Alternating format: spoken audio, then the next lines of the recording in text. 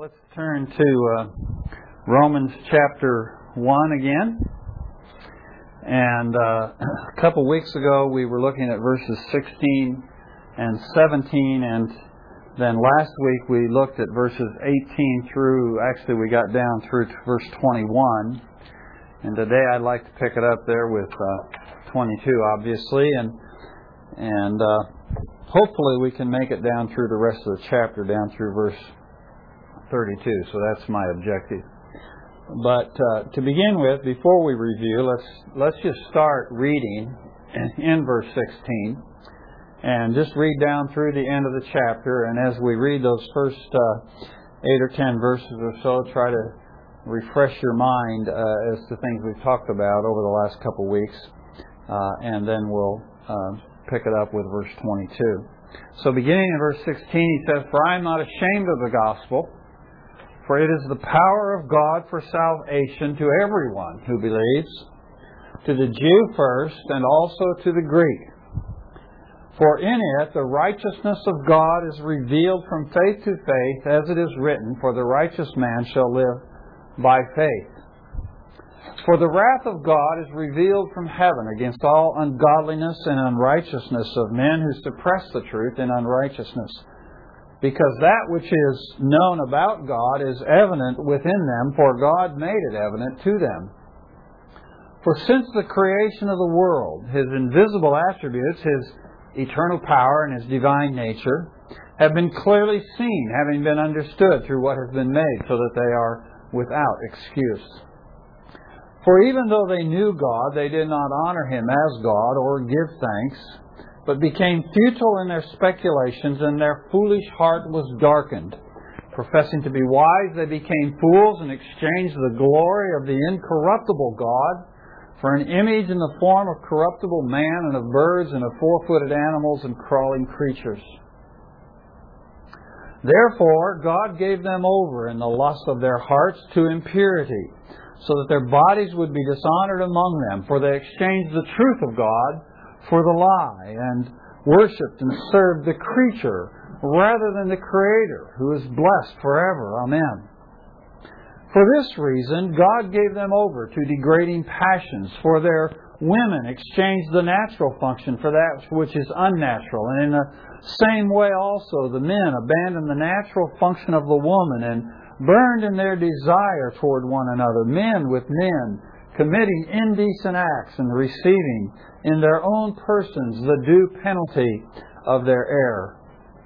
And just as they did not see fit to acknowledge God any longer, God gave them over to a depraved mind to do the things which are not proper, being filled with all unrighteousness, wickedness, greed, evil, full of envy, murder, strife, deceit, malice.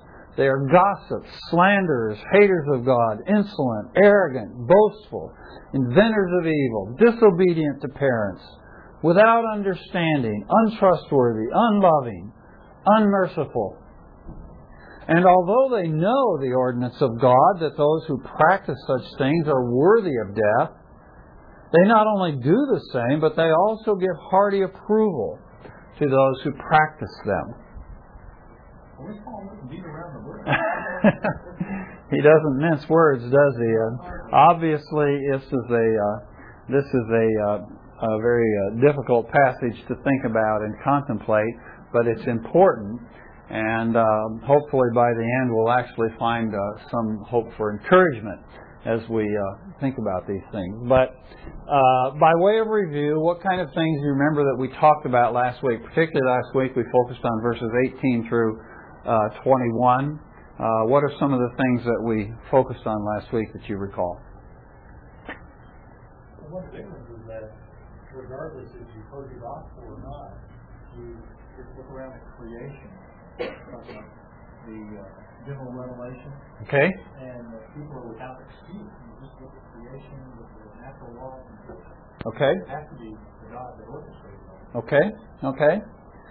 So we talked quite a bit about this, the concept of general revelation as opposed to special revelation. General revelation is the revelation of God, the revelation that God makes of Himself in creation. What does that include? What kind of things does God reveal about Himself in creation?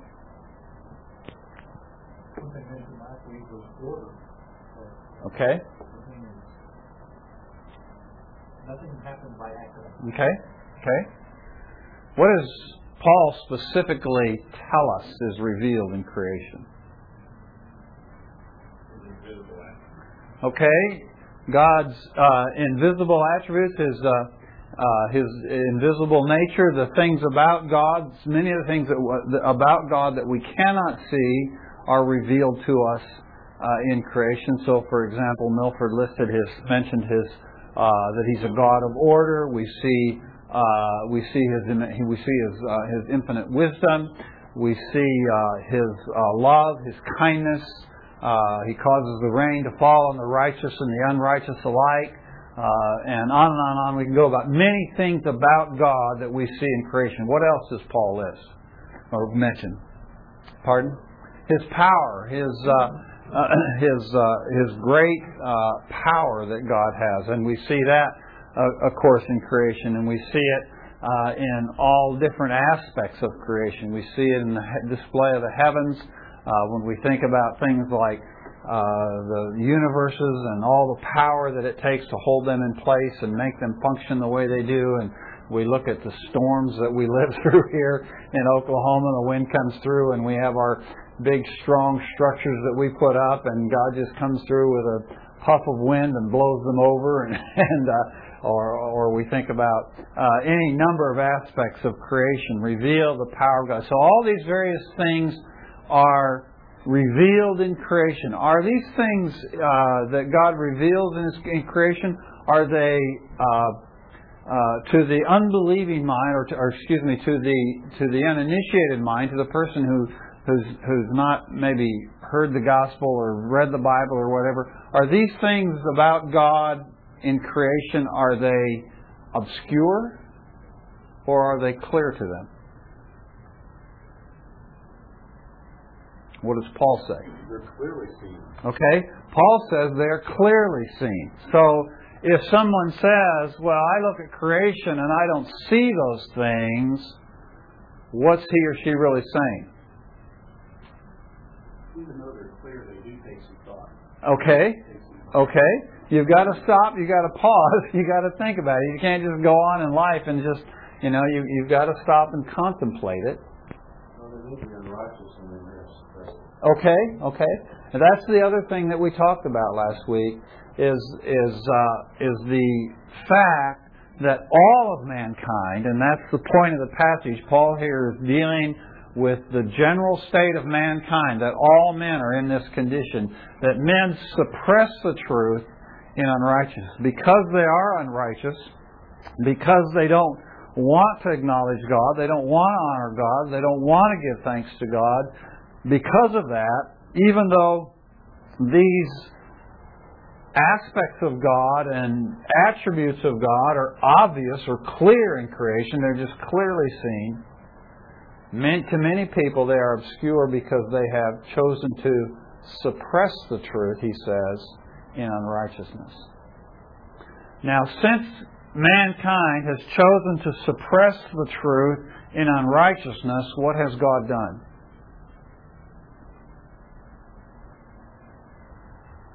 Given them over to evil and depravity. Okay, well, you're getting ahead of me here. Back verse 18. Now, you're right. Your answer's right, but you're getting ahead of me. God's wrath is revealed. Okay, so he says, the wrath of God is revealed from heaven against all unrighteousness and ungodliness of men who suppress the truth in unrighteousness. So the wrath of God is revealed against men who suppress the truth in unrighteousness. And then he goes on and he talks there in verse 20 about how God has revealed Himself, and that it's very clear that God has revealed Himself in creation. And then last week we finished up in verse 21 by talking about how that even though they knew God, they did not honor Him as God or give thanks. And we talked about the two, I see what Paul is saying there, is kind of the two basic failures of man in respect to their knowledge of God. And that is that man did not want to honor God as God, and they did not want to thank God for all that God is and does. And I used, for example, Eve in the garden when she's confronted with the temptation at the tree of the knowledge of good and evil. And the two things that we see that Eve failed to do there, which had she done, would have made a completely different story for us to read. The two things she failed to do was she failed to honor God as God, and she failed to give thanks. And because she failed to honor God as God or give thanks, she then goes on and takes of the fruit, takes of the tree of the knowledge of good and evil, and she sins and entices her husband to join her in that sin, and the rest is history, as they say. So with this happening then, because man refused to honor God or give thanks to God, what is the result then in verse 21? Okay, and before that? They became futile in their speculations, and their foolish heart was darkened. And we talked about what happens when we have a set of data, if you will, or when we have a certain amount of evidence for something. And so we're trying to pursue this data, we're trying to pursue this evidence to see where it leads us, but we have precluded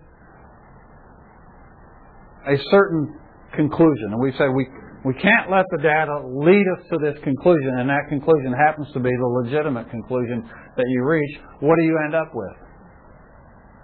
Foolish speculations. Foolish speculations and futile speculations. It's really futile to speculate from the data when you have precluded where that data is leading you. Okay? And a classic example, I don't know if I mentioned this last week, but a classic example of that would be the whole issue of intelligent design. And the naturalist precludes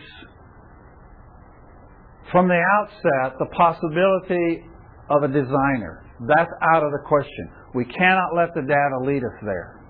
So whatever the data says, it does not tell us there is a designer. Okay? And so then he tries to find explanations for the data.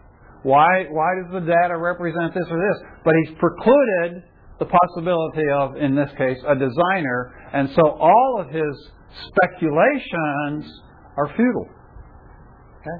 What's so interesting, Rick, on that is some of the more honest skeptics will actually say that conclusion, God, that's unacceptable. And so then they'll go on and say, so therefore the data means something absurd. But they'll actually, the honest ones will say that they are precluding that from the very outset. Absolutely. Yeah.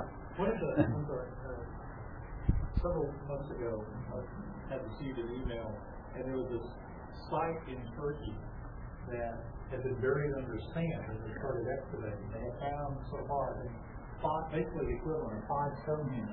And they're arranged in such order. And they're wondering, who did this? How long ago? And all this. I can't find any tools. I don't know how they did it. And I'm looking at that, and I can't help but wonder, how many of those people in there are foolish enough to discount that there's a God? Yeah.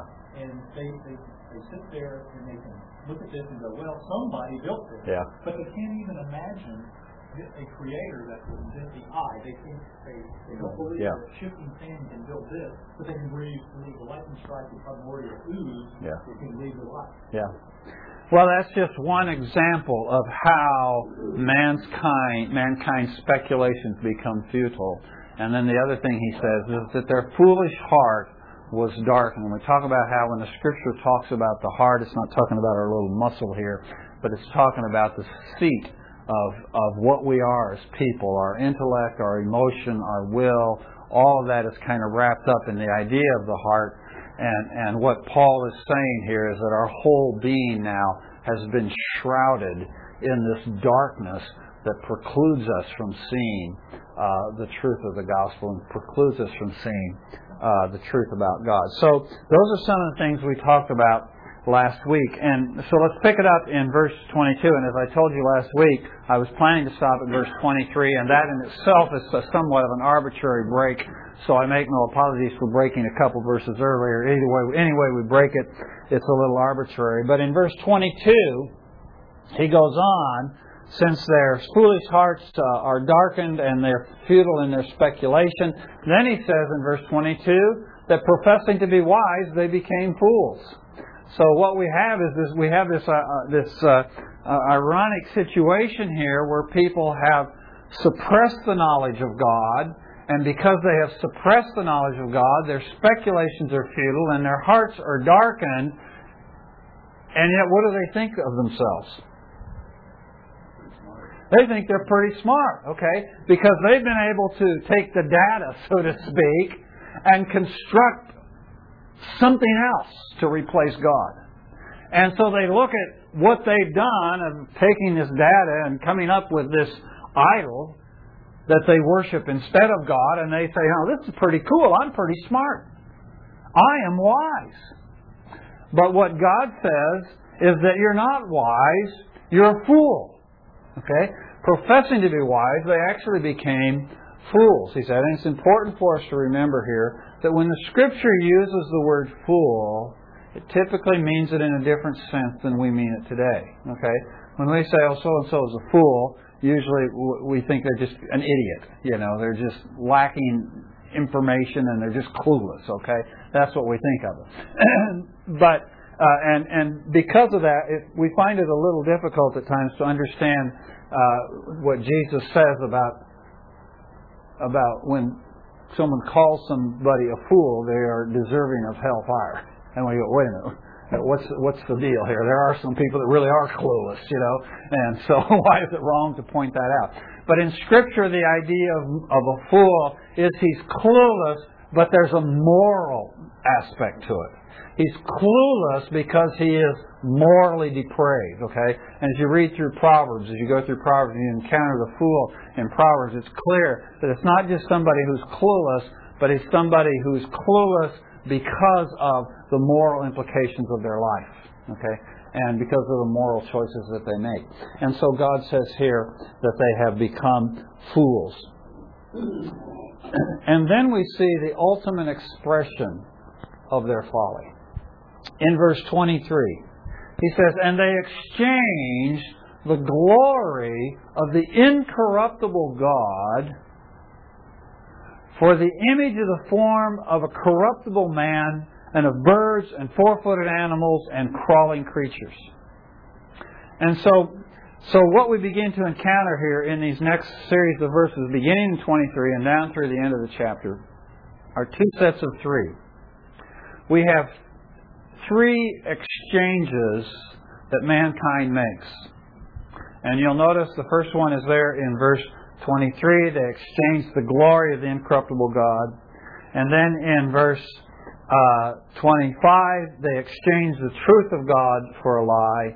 And then in verse 26, the women exchanged the natural function. In verse 27, men did the same thing. So you have three exchanges that are made in this passage.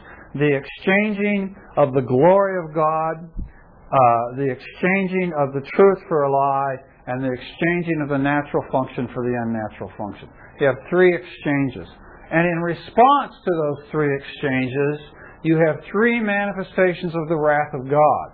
Remember back in verse 18, he says, for the wrath of God is revealed. Now he's going to tell us how that wrath is revealed and what prompts the revelation of that wrath.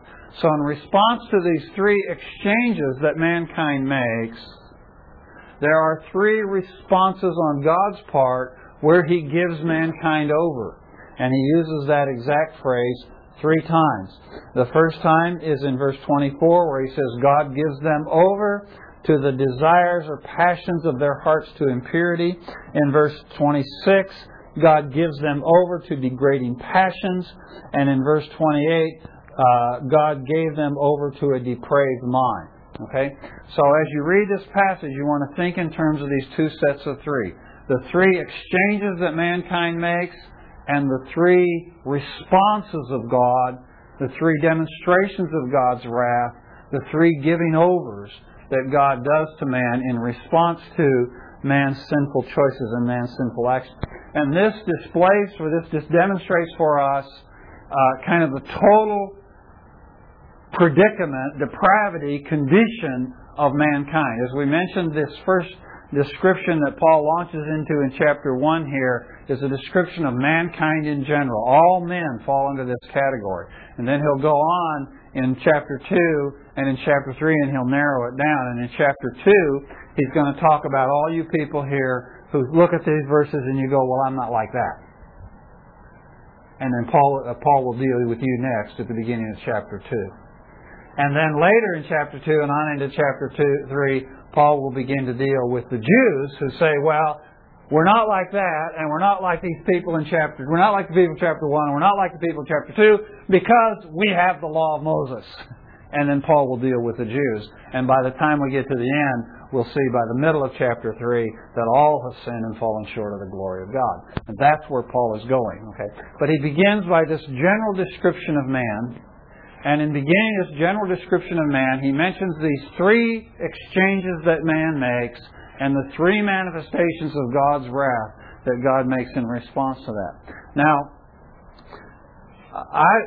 the question that I wrestle with as I look at this is this what is Paul describing here in these 2 sets of 3s? Is he describing kind of just one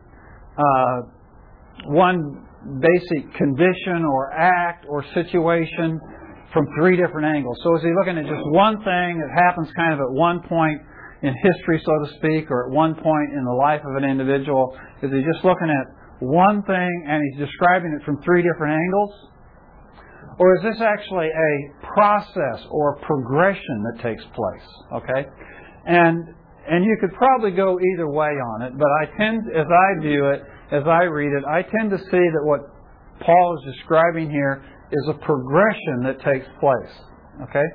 And there's 2 or 3 reasons why I see it that way. And one is because you'll notice that Paul moves in the passage, he moves from the past tense to the present tense. Okay? So that by the time we get to verse 32, he says, although they know the ordinance of God, that those who practice such things are worthy of death, they not only do the same, but they also give hearty approval to those regular. That's in the present tense.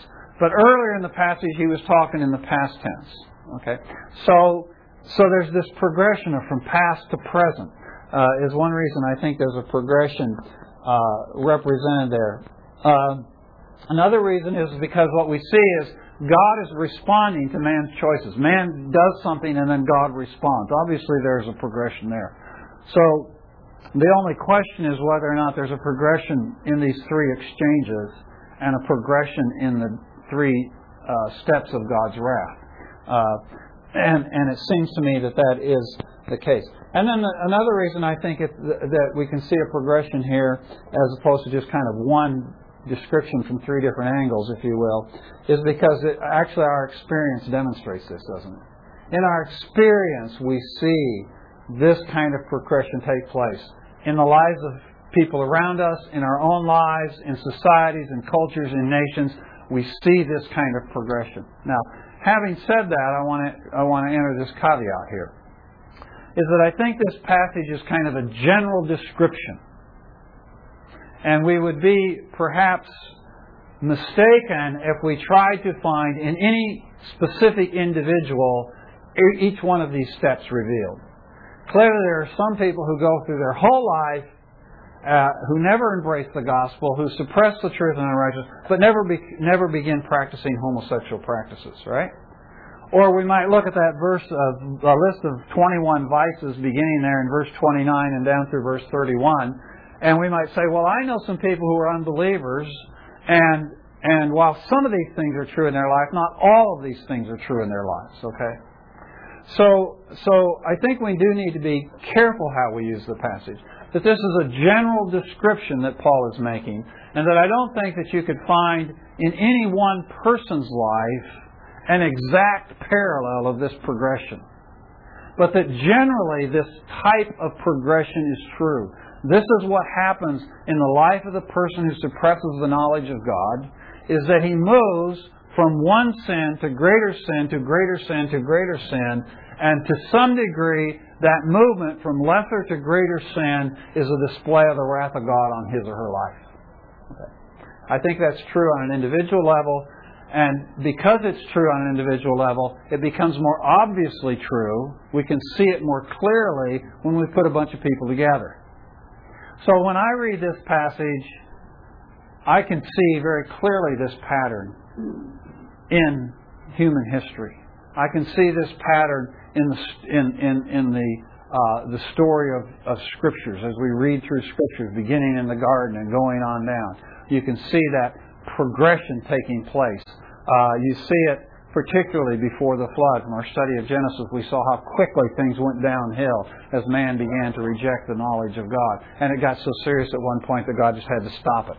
He had to interrupt it with the flood, start over again with Noah and his family, and then institute certain restraints.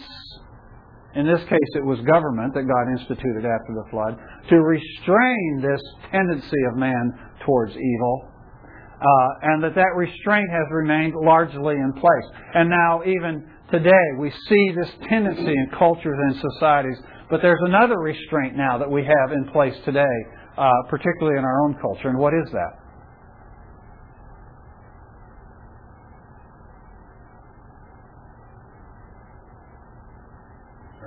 Yeah, it's you. It's the Church of Jesus Christ. It's the gospel. It's the truth of God, which we give him his strokes now. Pat him on the back. Which we live out. As we live out the truth of the gospel, that serves as a restraining influence on the wickedness in the world. Okay. Now, but still, what we see as we look at society and we look at culture, we see this movement of evil forward. So as I look at my country today, I can see, as I read this passage, I go, oh yeah, I see that going on. I see that going on. Okay. Yes, Ann.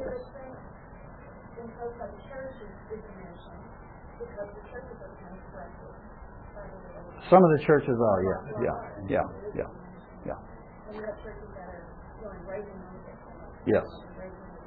Yes, yeah. So given those perspectives in mind as we go forward, now let's just take some time and let's look at these two sets of threes that Paul sets before us. And the first is the first exchange in verse 23. They exchanged the glory of God for the image of the form of corruptible man, of the incorruptible. They exchanged the glory of the incorruptible God, he says. And this is one of the most incredible things to me. As I contemplate what we did, when we contemplate who is this God we're talking about? This incorruptible and glorious God. And we can go back and we can think about passages in Scripture which even as you read the passages, you see how the author is just struggling to try to somehow give us some sense of the glory of God.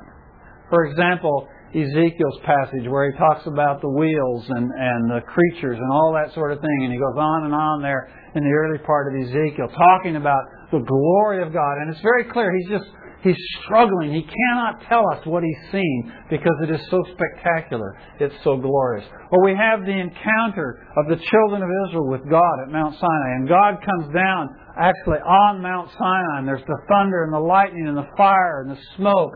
And then God speaks to them.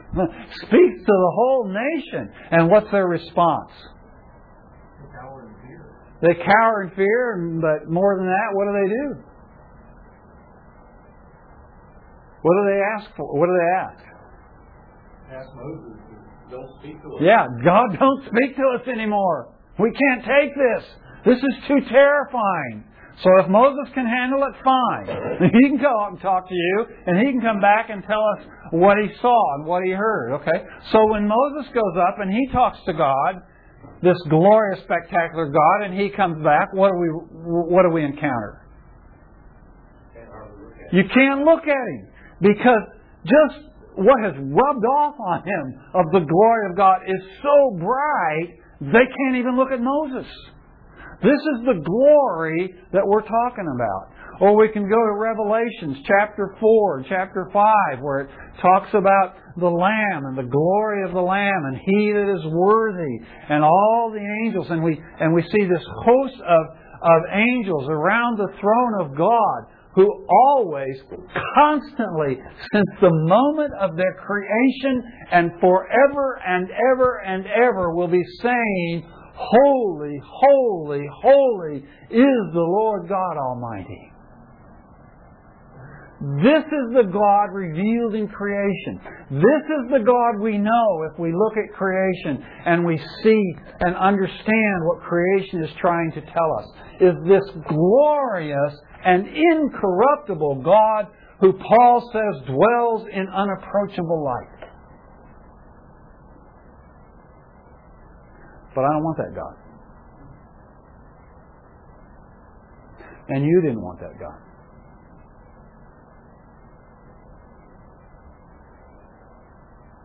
And so what do? We go out and we make an image of something corruptible. A man, a bird, a 4-footed animal, a snake in the grass. And we have a classic example of that in the book of Exodus, when Moses is up on the mountain for a long time and the children of Israel are going, well, you know, he's gone and we don't know what happened to him. And so they come to Aaron and they ask Aaron to do what? Make us a God. And so he makes them a God. You know what he told them after he made this God for them? What did he say to them? He said, this is the God that brought you out of Egypt.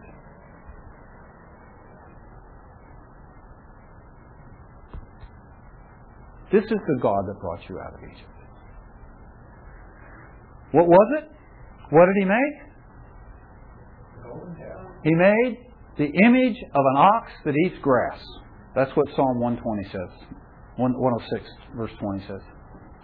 They, he says, in Psalm 106 says, they exchanged their glory for the image of an ox that eats grass.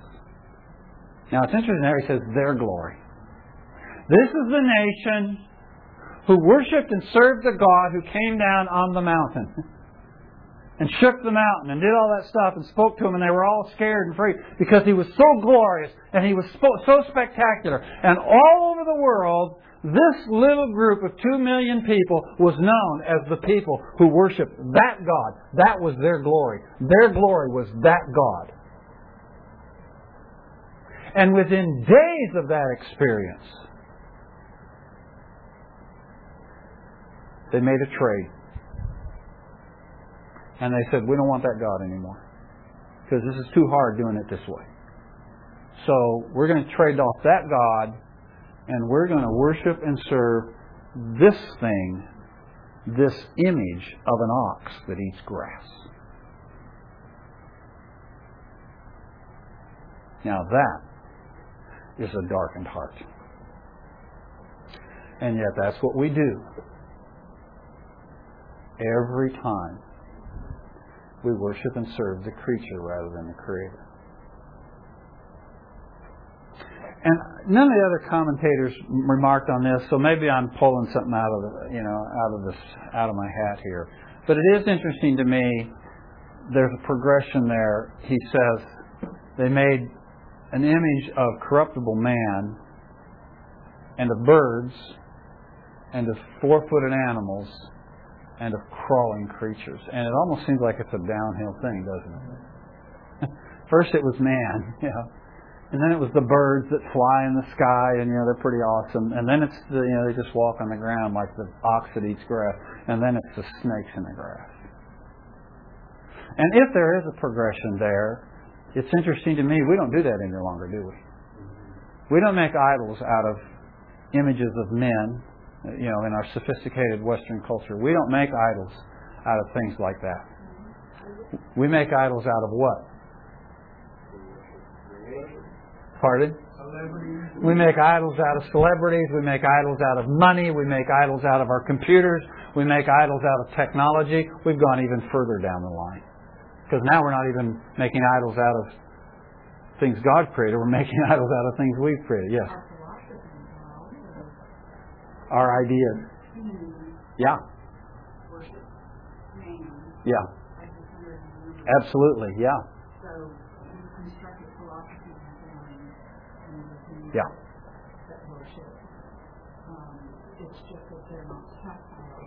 Yes.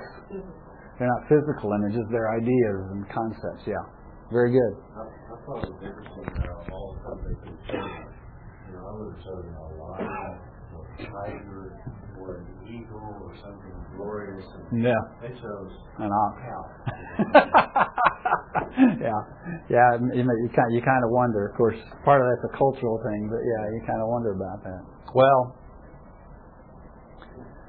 God was not happy with this. And so his response in verse 24 is, God gave them over. And this is the first manifestation of the wrath of God. Now, as I pointed out to you last week, the wrath of God that he's talking about in Romans is a current manifestation. This is not a wrath of God that's off in the future in the day of the Lord. This is a wrath of God that is currently, presently being revealed. Now this God of ours, who is, for whom one day is as 1,000 years, and 1,000 years is as a day, why would He even bother revealing His wrath now? I mean, why doesn't He just wait and do it all in the end? Why does He bother to reveal His wrath presently, while we're still here? I think it's a witness or testimony where we might have an opportunity to observe and learn. As much as it seems like we're turning things on its head, it's an act of grace. The wrath of God revealed now is an act of His mercy and grace to show His displeasure in order that we might turn and repent while we have a chance. So He reveals His wrath, and the first thing He does in the revelation of His wrath, the first thing He does is He gives them over. Okay? The idea here is that I have something that is mine, that I have control over, and I'm going to turn it over and give it to Eddie. But don't you think for a minute I'm going to give you this Coke. But I offer it to Eddie, and he takes it. Then it's his. Okay? So God is turning over. What is the idea there? Well, this goes back to the idea of restraint that we talked about a few minutes ago. That what God is doing here is He's releasing us, or releasing a restraining influence on our life and opening the door so that sin can play its course. And we see that concept in several places in Scripture. For example, in 2 Thessalonians in chapter 2, when Paul's talking about the end times, he talks about the restrainer being taken out of the way. And he says, and you know what the restrainer is. And we all go, well, no, we don't, Paul. We don't know what the restrainer is. But apparently he thought they did and knew that they should. So, and we do have some ideas of what but there is some restraining influence that at some point in the future is going to be taken away. In 1 Corinthians chapter 5, in the case of the man who was caught in an incestuous relationship in the church, Paul says, I have decided to give such a one over to Satan for the destruction of his flesh, in order that he might learn not to sin. And so there's that idea. And then in Psalm 81, verses 11 and 12, it talks about God giving Israel over to walk in their own devices. So this is a concept that we encounter throughout Scripture, that when man persists in his sin and stubbornly goes forward in his sin, there's a point at which God kind of opens the door a little wider. And He gives them over, or He removes a restraining influence on their lives so that they can go forward in greater sin. Now, this can create some theological problems for us, right? Because then we go, well, does that mean the subsequent sin isn't sin? No, it doesn't mean that. For example, in the Garden of Eden, God placed the tree of the knowledge of good and evil in the garden, and He didn't put a fence around it. Right? He just said, don't eat of it. But it was entirely up to Adam and Eve from within themselves to make the choice not to eat of the tree of the knowledge of good and evil, right? That was their responsibility. There was no restraint upon them. When they ate of the tree of the knowledge of good and evil, when they ate of the tree of the knowledge of good and evil, whose fault was it? God or theirs? It was theirs. It was theirs because they made the choice. Okay. So, when God removes an external restraint on us and on our inclinations to sin, when God removes some external restraint, whatever that external restraint is, the test then becomes what choice I will make. What will I do? Will I exploit this opportunity to sin, or will I from within myself choose and decide, no, I'm not going to do that?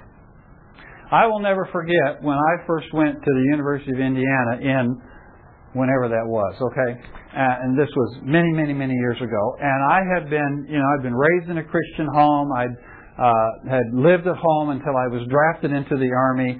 And when I went into the Army, I still had people telling me what to do and bossing me around and this and that. And then after I was in the Army for a while, I got hooked up with the navigators, and I had the fellowship of the navigators around me, strengthening me and helping me memorize Scripture. I had all these restraints on my life. And then I got out of the service, and I spent about another year with the Navs on Okinawa. And then I came back to the States, and I went out to Indiana, to the University of Indiana, to go to school. And suddenly I was completely free. I had nobody looking over my shoulder. And boy, did I feel it. All of a sudden I realized I'm out here, I'm all alone, nobody knows who I am.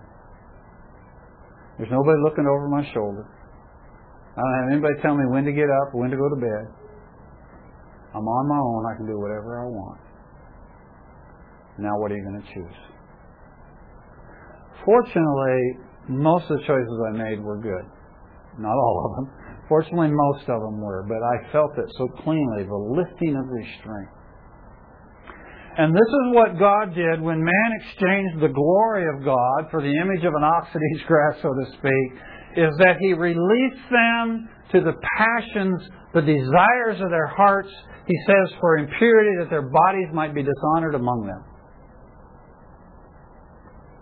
Now, the word that He uses there, not my translation, it translates it lusts. But actually the word is just desires or passions. And it can be either good or bad. Some places in Scripture it's translated with a good connotation, and more often it's translated with a negative connotation. But it can be either. But the idea there is that man has passions and desires, man and women have passions and desires, but that those desires are directed towards something that is impure.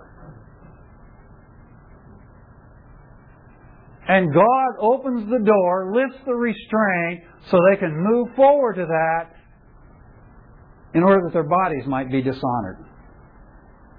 Now, it seems pretty clear to me that He's talking about sexual temptation there, sexual desires. Okay? Because He talks about the dishonoring of their bodies, and Paul makes it clear that sexual sin has some significant relationship to the body and dishonoring the body that no other sin has. Okay. Many commentators here see that this is just another reference to homosexuality. I don't think it is. Because I see this passage generally as a progression, I think that this is heterosexual sin here. So there's a heterosexual desire. The heterosexual desire can be either good or bad, right? Depending on what it's directed at. In this case, God has lifted the restraint of the heterosexual desire in a man or woman to use that God-given natural ability for something other than what God created and intended it for, which was the pleasure and the procreation within a monogamous loving relationship of a man and a woman. Okay? That's clear from Genesis chapter 1 and chapter 2. This is part of God's created order. Jesus reaffirmed it in the Gospels. He made it very explicit. This is God's created order. And mankind has this God-given ability and desire, but it's directed towards something that's impure. And God has removed the restraint for that in order that our bodies might be dishonored. And so what we see happening here now is that man has set aside God and said, I'm not going to worship God, I'm going to worship creation. But when man decides to worship creation, what happens to the pinnacle of creation? It's dishonored, isn't it? We are the pinnacle of creation. They think it's being honored. They think creation is being honored. But in reality, the most honorable, the most esteemed, the pinnacle of creation is being dishonored. And it's true even today.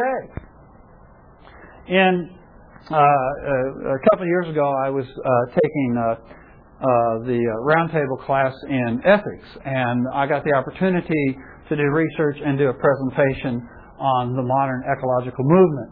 And one of the things that's really so astonishing about the modern ecological movement, and there's a great deal to be said for the preservation of God's creation and the beauty of God's creation and guarding it and protecting it and all that sort of thing.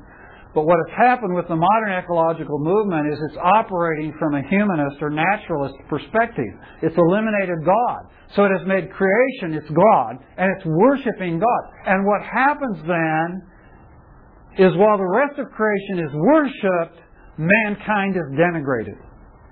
Mankind is dishonored. Even to the extent that many within the ecological movement would make choices and decisions and laws regarding the preservation of creation that actually results in the death of human beings. This is what Scripture teaches us to expect.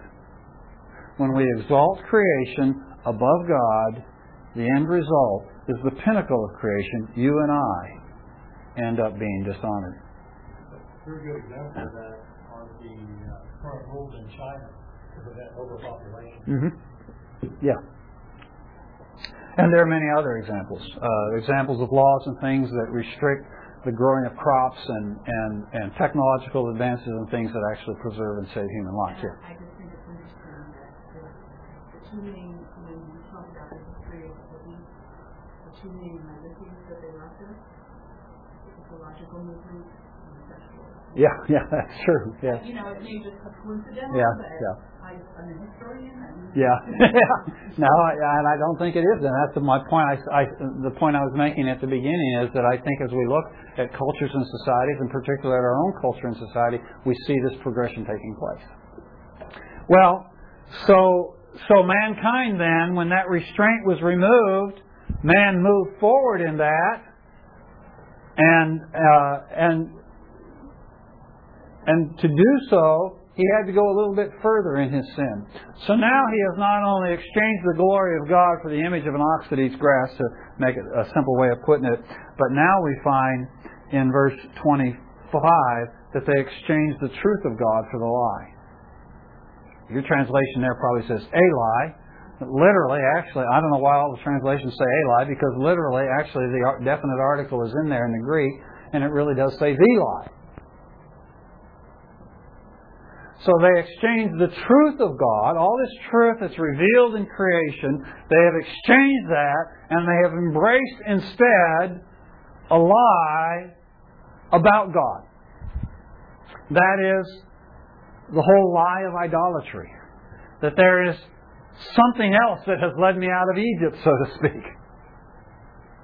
There's something else that's brought me out of Egypt, and it's not this glorious God of Sinai, or the glorious God of Ezekiel or Isaiah or Revelation. It's not that glorious God that's brought me out of Egypt. But it's this image of this ox that eats grass, or it's this image of this human being, or it's Zeus, or it's this, or it's that, or it's my computers, or my cars, or my money, or my house, or my wife or my husband or my kids or my philosophies or my ideas or my education or my degree. Something else has brought me out of Egypt. And something else will be my salvation. And so I have exchanged the truth of God for a lie, and I've worshipped and served the creation rather than the Creator who is blessed forever. Arf! What folly! What insanity!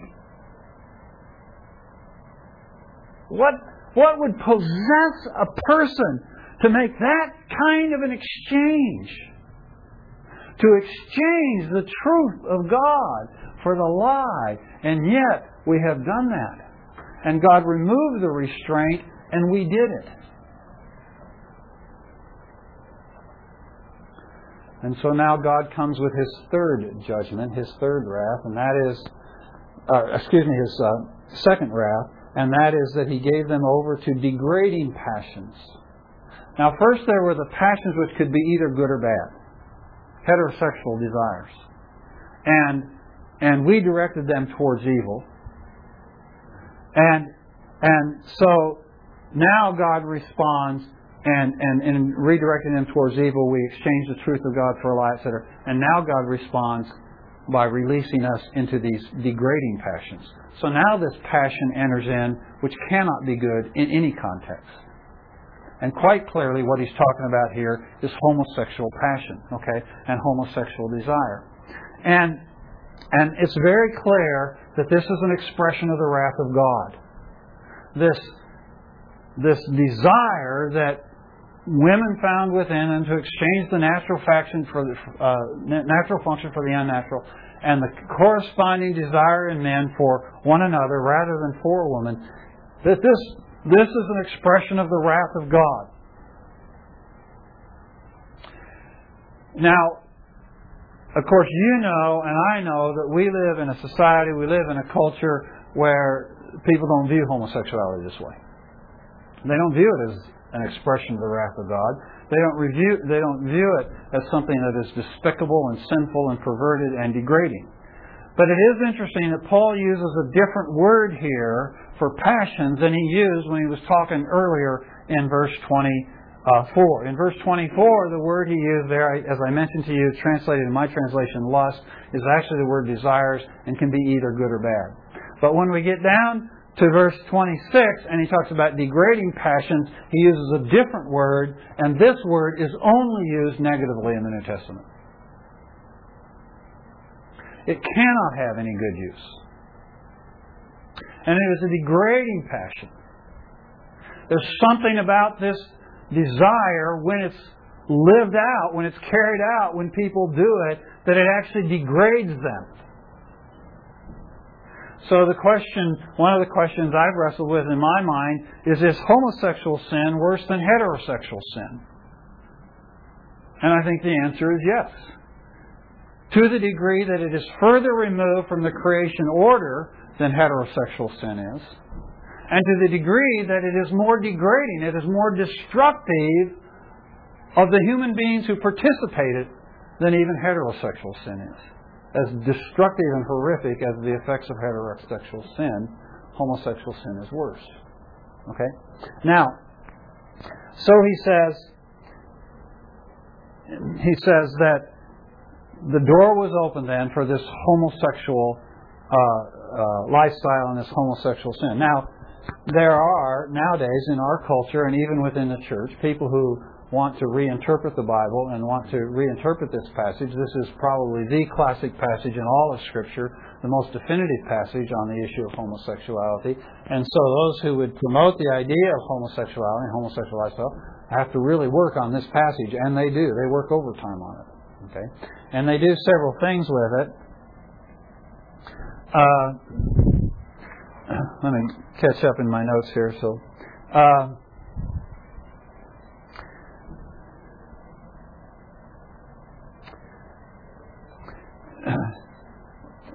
they do several things with it. One is they suggest here that Paul is only speaking here of certain homosexual sins. Okay. So when Paul's condemning homosexuality here, he's not talking about all homosexuality. he's talking about things like pedophilia and homosexual rape. Okay, that's what he's talking about. And so this is really the manifestation of the wrath of God, is that people start engaging in homosexual pedophilia and homosexual rape. Okay, and so that's one suggestion they make. Another suggestion that they make typically is that when Paul is referring to homosexual acts here as being against nature, what he's really talking about is being against the nature of the person committing it. So what they read into the passage is the whole concept of sexual orientation. That there are some people who are naturally heterosexual and some people that are naturally homosexual. And so what Paul is really condemning here is that people who are naturally heterosexual committing homosexual acts. Well, that's kind of a disconnect in the first place, you know. But it does happen, of course. But it's pretty rare, okay.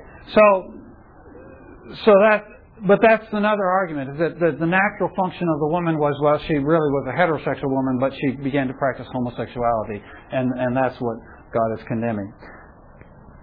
These, of course, are just simply desperate efforts to reinterpret Scripture. The concept of sexual orientation was foreign to the ancient world. When we read the concept of sexual orientation into Paul's words, it's an anachronism. We were reading something from the 20th or 21st century back into the first century. The concept was absolutely unheard of. As prevalent as homosexuality was in Rome when Paul was writing it, and it was incredibly prevalent. It makes our society look like a Sunday school picnic. Almost all young men practiced homosexuality before they got married. 14 of the first 15 emperors of Rome were homosexuals. This is an absolutely debauched society into which Paul is writing this. But the idea that there was such a thing as a sexual orientation was absolutely foreign, even in that context. So to read it into Paul's writing is to read an anachronism into it. Paul's use of the word nature has to do with God's created order as evidenced in creation and restated by Jesus. So when Paul is, and this gets into some fairly involved exegetical work here, but Paul's use of the word nature as opposed to unnatural is clearly a reference to God's created order revealed in Genesis chapter 2, restated by Jesus, of God creating man and woman for the purpose of procreation and pleasure. Okay? There's no hint in this passage whatsoever that Paul limits his remarks to only certain homosexual acts, and given the context that he's written in, where it's just absolutely prolific, if he was only talking about certain kinds of homosexual acts, he clearly would have said that. But he doesn't. And the other question is, well, if he's condemning homosexual rape, why isn't he condemning heterosexual rape? Okay? But so obviously, he's not singling out a certain kind of homosexuality. And so we need to understand clearly, because this is what the passage teaches, that being given over to this is a judgment of God. It's God's response to man's sinful choices. Okay? Well, then that raises a question. I'm just going to address it briefly here, and then we'll pick up the rest of the passage next week. But this raises a question. Well, because we do all this talk about, well, if somebody's born homosexual or not born homosexual, all this. Well, that's really kind of I hate to tell you this, but it's non-issue. Okay. If you're born heterosexual, that doesn't give you a license to go out and sleep with every woman on the street. Okay? So if you are born homosexual, if that's true, and that's never been proved, and I believe never will be proven, but even if it is proved that certain people are born homosexual, that doesn't mean that they are then at liberty to violate the law of God. And God's law is clear. I am not at liberty just because I am born a liar. I am not at liberty to lie. Just because I am born a thief, I am not at liberty to steal. I was born all those ways. I was born a sinner. So if I was born heterosexual, I am not at free to use my heterosexual any way I please. I must use it within God's context. And God makes it very clear that when it comes to homosexual desire, there is no context for it. There is no context under which homosexual desire can be righteously fulfilled. I don't care if it's a monogamous relationship. I don't care if it's between consenting adults. There's no pattern in Scripture in God's created order under which homosexual activity can be good. It's only evil. So then the question we still have to wrestle with, well, say somebody's got homosexual desires. Okay. What do we think about this drive then that some people obviously do have, this homosexual drive? What are we to think about it? Is it sin? No.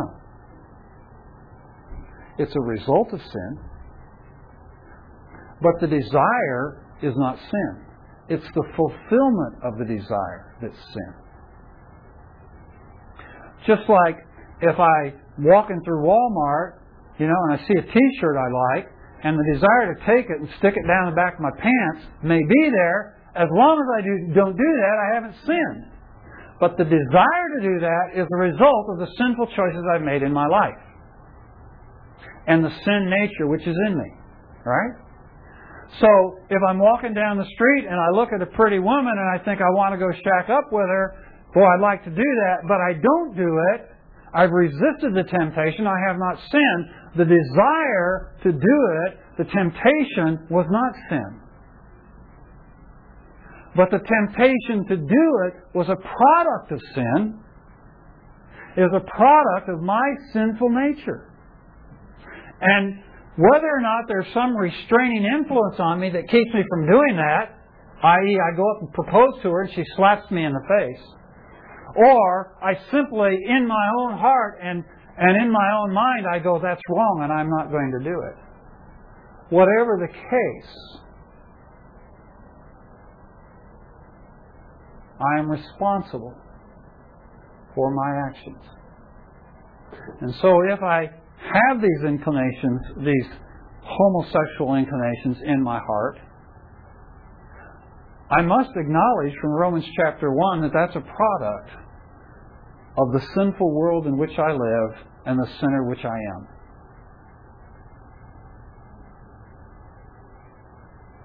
But that does not give me a license to sin. And so I have to choose.